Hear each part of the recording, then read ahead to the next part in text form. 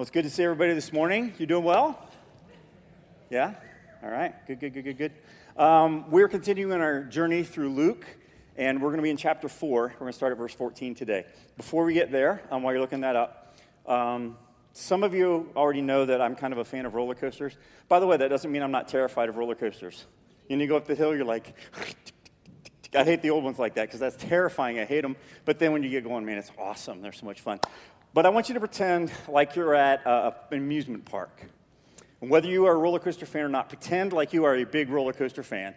And pretend like there's a ride, and it's huge, and it's fun, and you have not yet been on it. All right? You get to the park, and you get in the line. It's going to be a 3-hour wait for a 45-second ride, but you're looking forward to it. So you get in line, and people around you are talking, Have you been on this? Yeah. I got to do this once. It was cool. And you hear people tell their experiences. And man, it was so incredible. And you're thinking, oh, this is going to be awesome. And you move ever so slowly more toward the front of the line. And now you're close enough that you can actually see the ride. Now, you can't ride it yet, but you can see it. And the anticipation just keeps building. And you see the faces of the people as they exit and the excitement and the enthusiasm that they have. And you're like, I can't wait. This is going to be awesome. And you keep moving up and you keep moving up. And finally, you're at the front of the line. And even better, the front seat is open. You get that sense of anticipation. And here we go. That's basically how it is to this point in Luke. We have spent 11 weeks in the book of Luke. 11 weeks. So far, Jesus has said 2 sentences when he was 12 years old and 3 sentences at his temptation. That's all.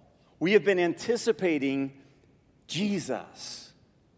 We've been anticipating what he's going to say, what he's going to do. And finally, today, we get to hear him and see him. It's going to be great. Before we get there, we need to look at the very first phrase in the text, in chapter 4, verse 14. It says, "And Jesus returned in the power of the Holy Spirit to Galilee." We need to remember the importance of the Holy Spirit. In the life of Jesus, the Holy Spirit has conceived him, anointed Jesus at his baptism, filled him, and led him to his face-off with the devil, empowered Jesus for ministry, and he's going to anoint Jesus for his ministry. We'll see in just a second. Now, if you are a Christian, the Holy Spirit is involved in your life. He's part of your spiritual conception. He's part of your baptism. He fills you and leads you. He empowers you to minister to others. And we see in other places in the New Testament that he also counsels you, encourages you, admonishes you, teaches you, and reminds you of the things that Jesus said. He is the truth who lives in you. He intercedes for you when you don't have the words to pray. He helps you in your weakness. He gives gifts to you so you can serve the church and the world. He produces the fruit of love, joy, peace, patience, kindness, goodness, faithfulness, gentleness, and self-control in you. And he is your comforter. And there are some people here today who need some comfort. So we're just going to pray about that right now. Lord, there are burdens, chains around some of us today that are just weighing us down. There is a focus on other things because there are burdens, there is frustration, and there are challenges. God, we know that your Holy Spirit is the comforter. And we just ask that you would pour him out even greater into our lives right now, and especially in the lives of those who need his presence. Give them comfort right now. We pray in the name of Jesus. Amen.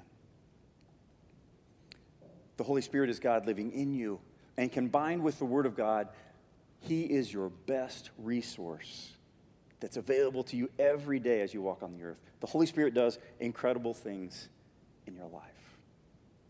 So, never forget the presence of the Holy Spirit.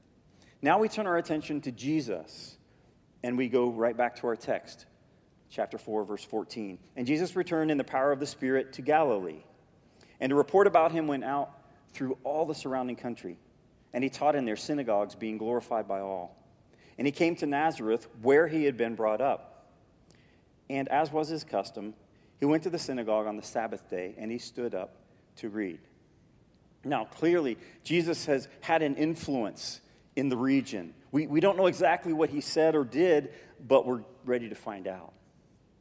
And it's very important for us to notice that it says, as was his custom, he went to the synagogue.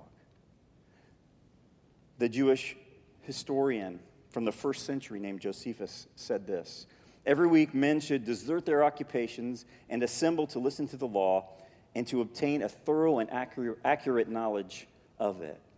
Now count Jesus among those who faithfully stopped everything each week to go and worship and study the Word. Now this isn't about being legalistic or checking off a box. I mean, do you do that when you eat? Right? Okay, breakfast. Yep, check that off. Lunch. I ate lunch today. Good. Dinner. Had that too. Boom! What a great day. I fulfilled all those requirements. We eat because our bodies desire food. And we meet because our souls desire God. Let's continue with our text. We're now in verse 17. And the scroll of the prophet Isaiah was given to him. He unrolled the scroll and found the place where it was written, "The Spirit of the Lord is upon me, because he has anointed me to proclaim good news to the poor. He has sent me to proclaim liberty to the captives and recovering of sight to the blind, to set at liberty those who are oppressed, to proclaim the year of the Lord's favor." And he rolled up the scroll and gave it back to the attendant and sat down. And the eyes of all in the synagogue were fixed on him. And he began to say to them, "Today this scripture has been fulfilled in your hearing." And all spoke well of him and marveled at his gracious words that came from his mouth. And they said, "Isn't this Joseph's son?" Now Jesus reads a wonderful passage of hope from the book of Isaiah. There is good news for the poor. Captives will be released. Blind people will receive sight. The oppressed will be set free. The year of the Lord's favor has come. That last phrase, the year of the Lord's favor, there's a lot of discussion as to what that means. A lot of commentators believe that it's talking about the year of Jubilee. Michael Card writes, Jesus closes his reading with a reference to Jubilee, the year of the Lord's favor. This was a gift offered to the Israelites in Leviticus 25. Every 50 years, all debts would be canceled. Everyone who was a slave would be set free, to be followed by a year-long celebration. Sadly, there is no indication that the Israelites ever celebrated Jubilee or accepted this extravagant gift the Lord had offered. As Jesus reads from Isaiah, he makes a bold declaration. He says, the reason all of these blessings are going to be released is because I am here. This is the time to act. God is moving. This is the era of salvation, and it's not going to be a year of Jubilee. It's going to be millennia of Jubilee. And it says in verse 22 that the people reacted favorably to this. He made a good impression in the area, and now the super popular boy has come back to his hometown. And they're excited about that, because if he did good things everywhere else, can you imagine what he's going to do for them? I mean, they know him. They know his family. They are his friends and his neighbors. He's going to do great stuff for them, right? I mean, he kind of owes it to them. It's amazing how Jesus knows what our hearts are thinking, and he speaks right to the dark parts of them. Look at verse 23. And he said to them, doubtless you will quote to me this proverb, physician, heal yourself. What we have heard you did at Capernaum, do here in your hometown as well. And he said, truly I say to you, no prophet is acceptable in his hometown. But in truth I tell you, there were many widows in Israel in the days of Elijah, when the heavens were shut up 3 years and 6 months, and a great famine came over the entire land. And Elijah was sent to none of them, but only to Zarephath in the land of Sidon, to a woman who was a widow. And there were many lepers in Israel in the time of the prophet Elisha, but none of them was cleansed, only Naaman the Syrian.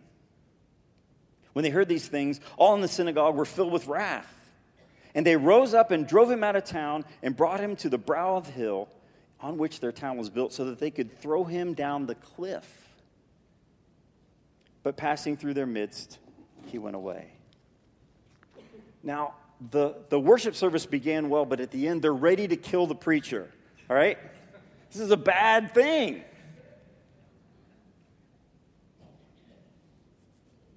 Why are they so upset? Well, the point that Jesus makes could not be more clear or shocking. He says, I am not your genie. I don't do miracles on command.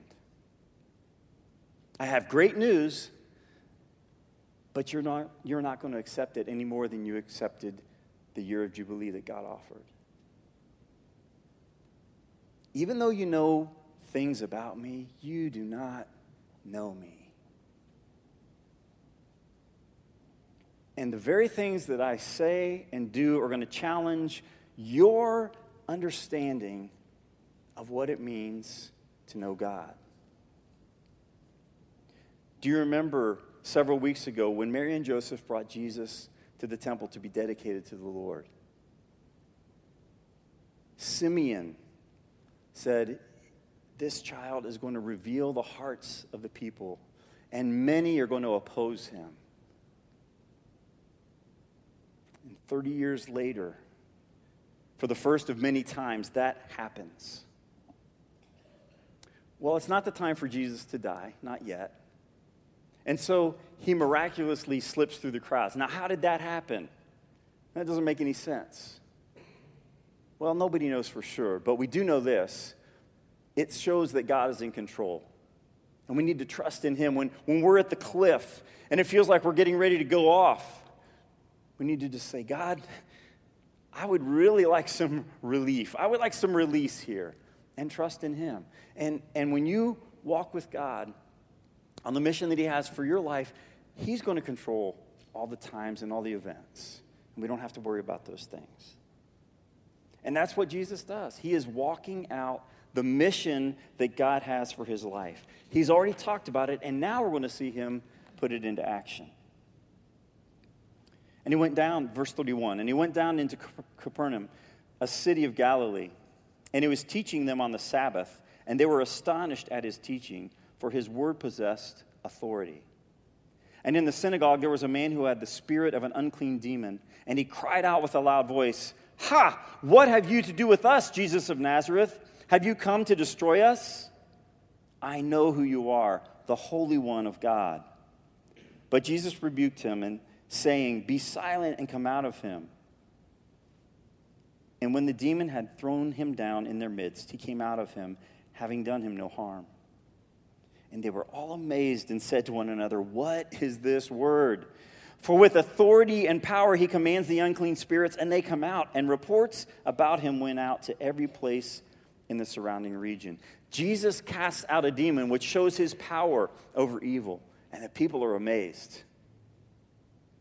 As the months unfold, we're going to see that Jesus continues to amaze people by what he says and what he does. Now, maybe God isn't casting out a literal demon from your life, but he is working to release the grip of evil things in your life, like power and gossip and greed and envy, lust, gluttony, lying, pride, hostility, bitterness, whatever those things are.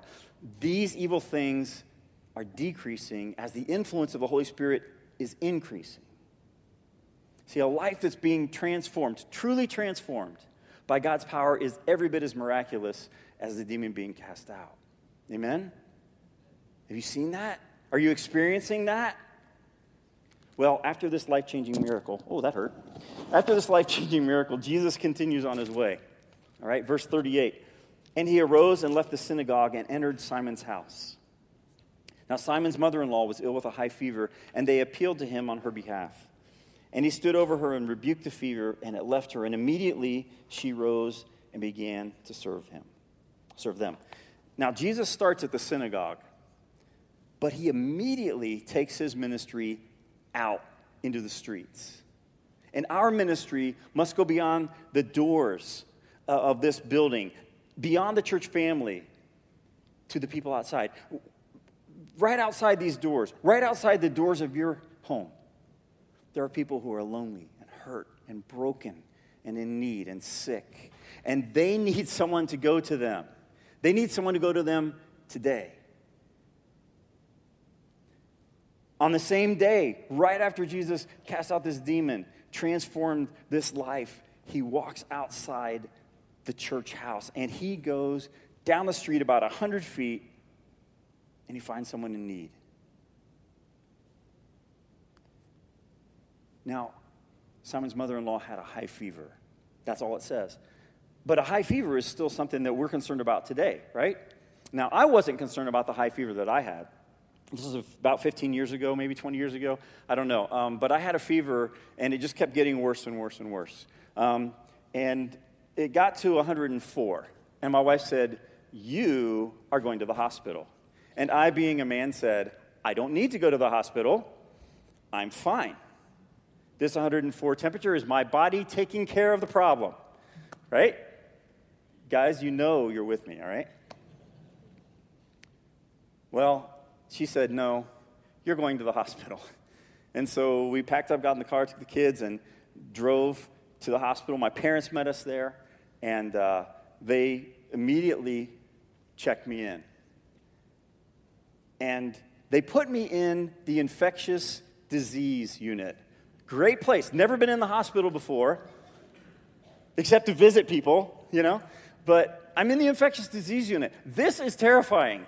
You're in the room all by yourself, which you're thinking, "Oh, I like my room by myself." No, you don't. Not when you're in the infectious disease unit. You do not want to be isolated. You're like, "I'm going to die." And so the people come in, you don't even know who they are. You can't recognize anybody because everybody's totally, the only thing you see is their eyes, right? They come in and they got all these masks and all this stuff on, and they look at you and they poke you and they prod you and they take your blood and they look at you and they go, "I don't know what it is. What do you think it is?" "I don't know." "Bring in the specialist." And the specialist comes in. "I don't know what it is. What do you think it is?" "I don't know." And they leave. And you're just laying there, and you're like, "I'm going to die. I know I'm going to die. I'm going to die. I'm going to die." And you're nervous, and you're scared, and you're like, "What is going on?" Well, they finally figured out that I had a staph infection. And it was a really good thing that my wife said, "You need to go to the hospital," right? Guys, don't be stupid, okay? You know, just do what your wife says, because she's usually right. It's true. So fortunately, they gave me antibiotics, and whatever they did, that things turned around. Now, what caused the high fever for this woman? We don't know. In that region, there was a lake, and there was a common illness called lake fever that came from the impure water. Maybe it was that. Maybe it was malaria. Maybe she had a staph infection. Nobody knows, but she had a high fever. Here's the difference. Modern medicine. I was at the Ohio State University, great hospital. We have so many great hospitals here in Columbus. They had their best specialists come in, and they couldn't figure it out. When they finally did, it took like 2 days. Here's what Jesus does. He says, "Be healed." It happened.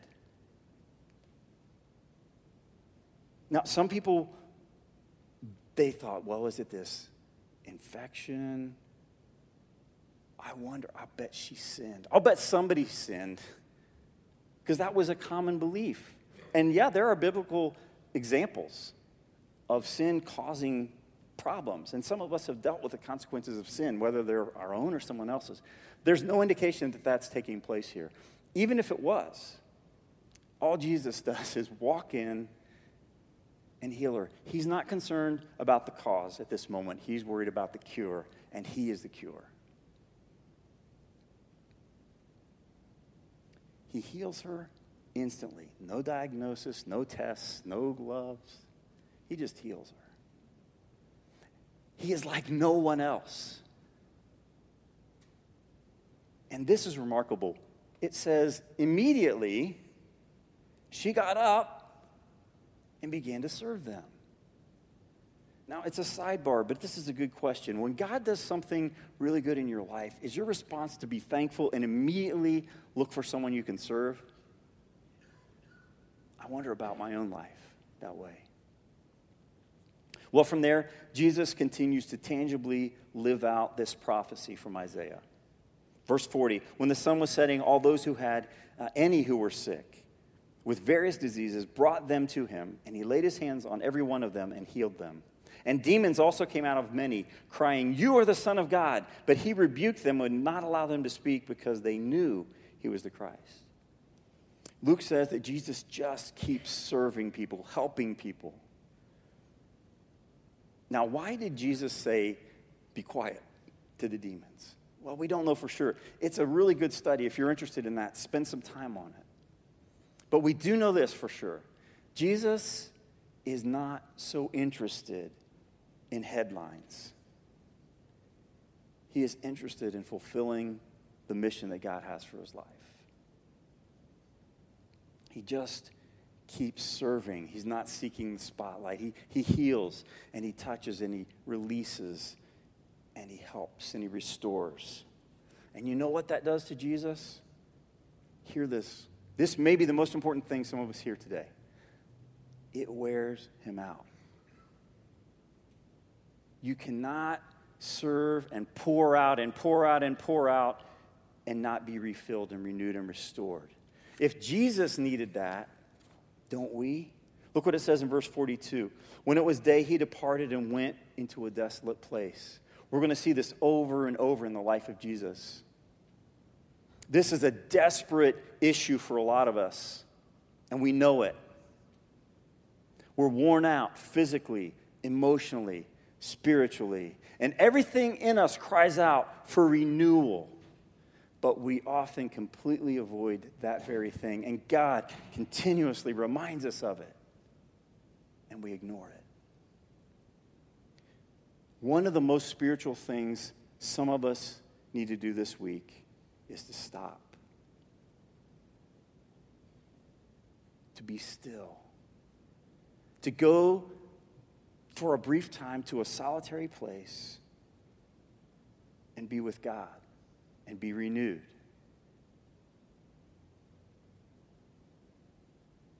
Because after Jesus does that, then he is ready again to serve. And again, if Jesus needs it, why do we think we don't? Well, Jesus continues with his mission, the last half of verse 42. And the people sought him and came to him and would have kept him from leaving them. But he said to them, "I must preach the good news of the kingdom of God to the other towns as well, for I was sent for this purpose." And he was preaching in the synagogues of Judea. Jesus makes it really clear the good news isn't just for one group of people in one place. It needs to go out to all the towns. It's why we keep focusing on the people who don't yet know who Jesus is. They haven't embraced him.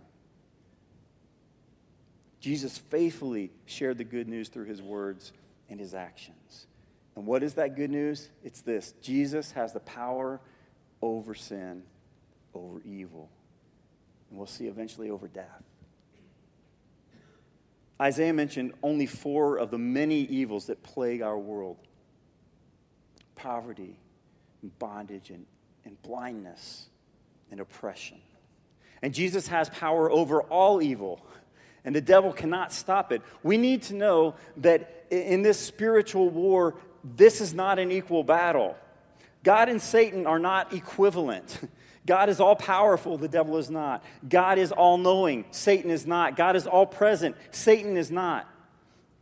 So we need to focus, what keeps us chained up? What holds us as a prisoner? God can release us from that. What has you wrapped up in worry or frustration or unrepentance or brokenness, unforgiveness, anger, addiction, or bitterness? No matter what it is, God can release you from it. It might be through some physical miracle, but most importantly, Jesus can free us from our spiritual chains. Release is coming because God is Elohim, mighty and strong, El Shaddai, sufficient, Adonai, the Lord, Yahweh, I am, Jehovah Jireh, our protector, Jehovah Rapha, our healer, Jehovah Shalom, our peace, Jehovah Rohi, our shepherd, El Elyon, God Most High. Brothers and sisters, no matter what's holding you, there is good news. We have a liberator, and his name is Jesus. Amen? Amen. Thank you, Lord. Jesus fulfills this wonderful passage of hope from Isaiah. There is good news for the poor. Captives will be released. Blind people will see. The oppressed will be set free. The season of the Lord's favor has come. Jesus can liberate you today. Pray for sweet release. And if you have never confessed Jesus as your Lord, you can do that today. As we sing, you can come forward and we can talk with you and pray with you about what that means. Right now, we're going to pray one more time. God, you know there are things that just have us chained and we are in bondage. You know our struggles. And God, you can release us. God, we trust your power because ours isn't sufficient. So we ask you to be released in us so we can be released from our bondage and we can be released to serve the world in your name. Through Jesus we pray. Amen. Let's stand and sing.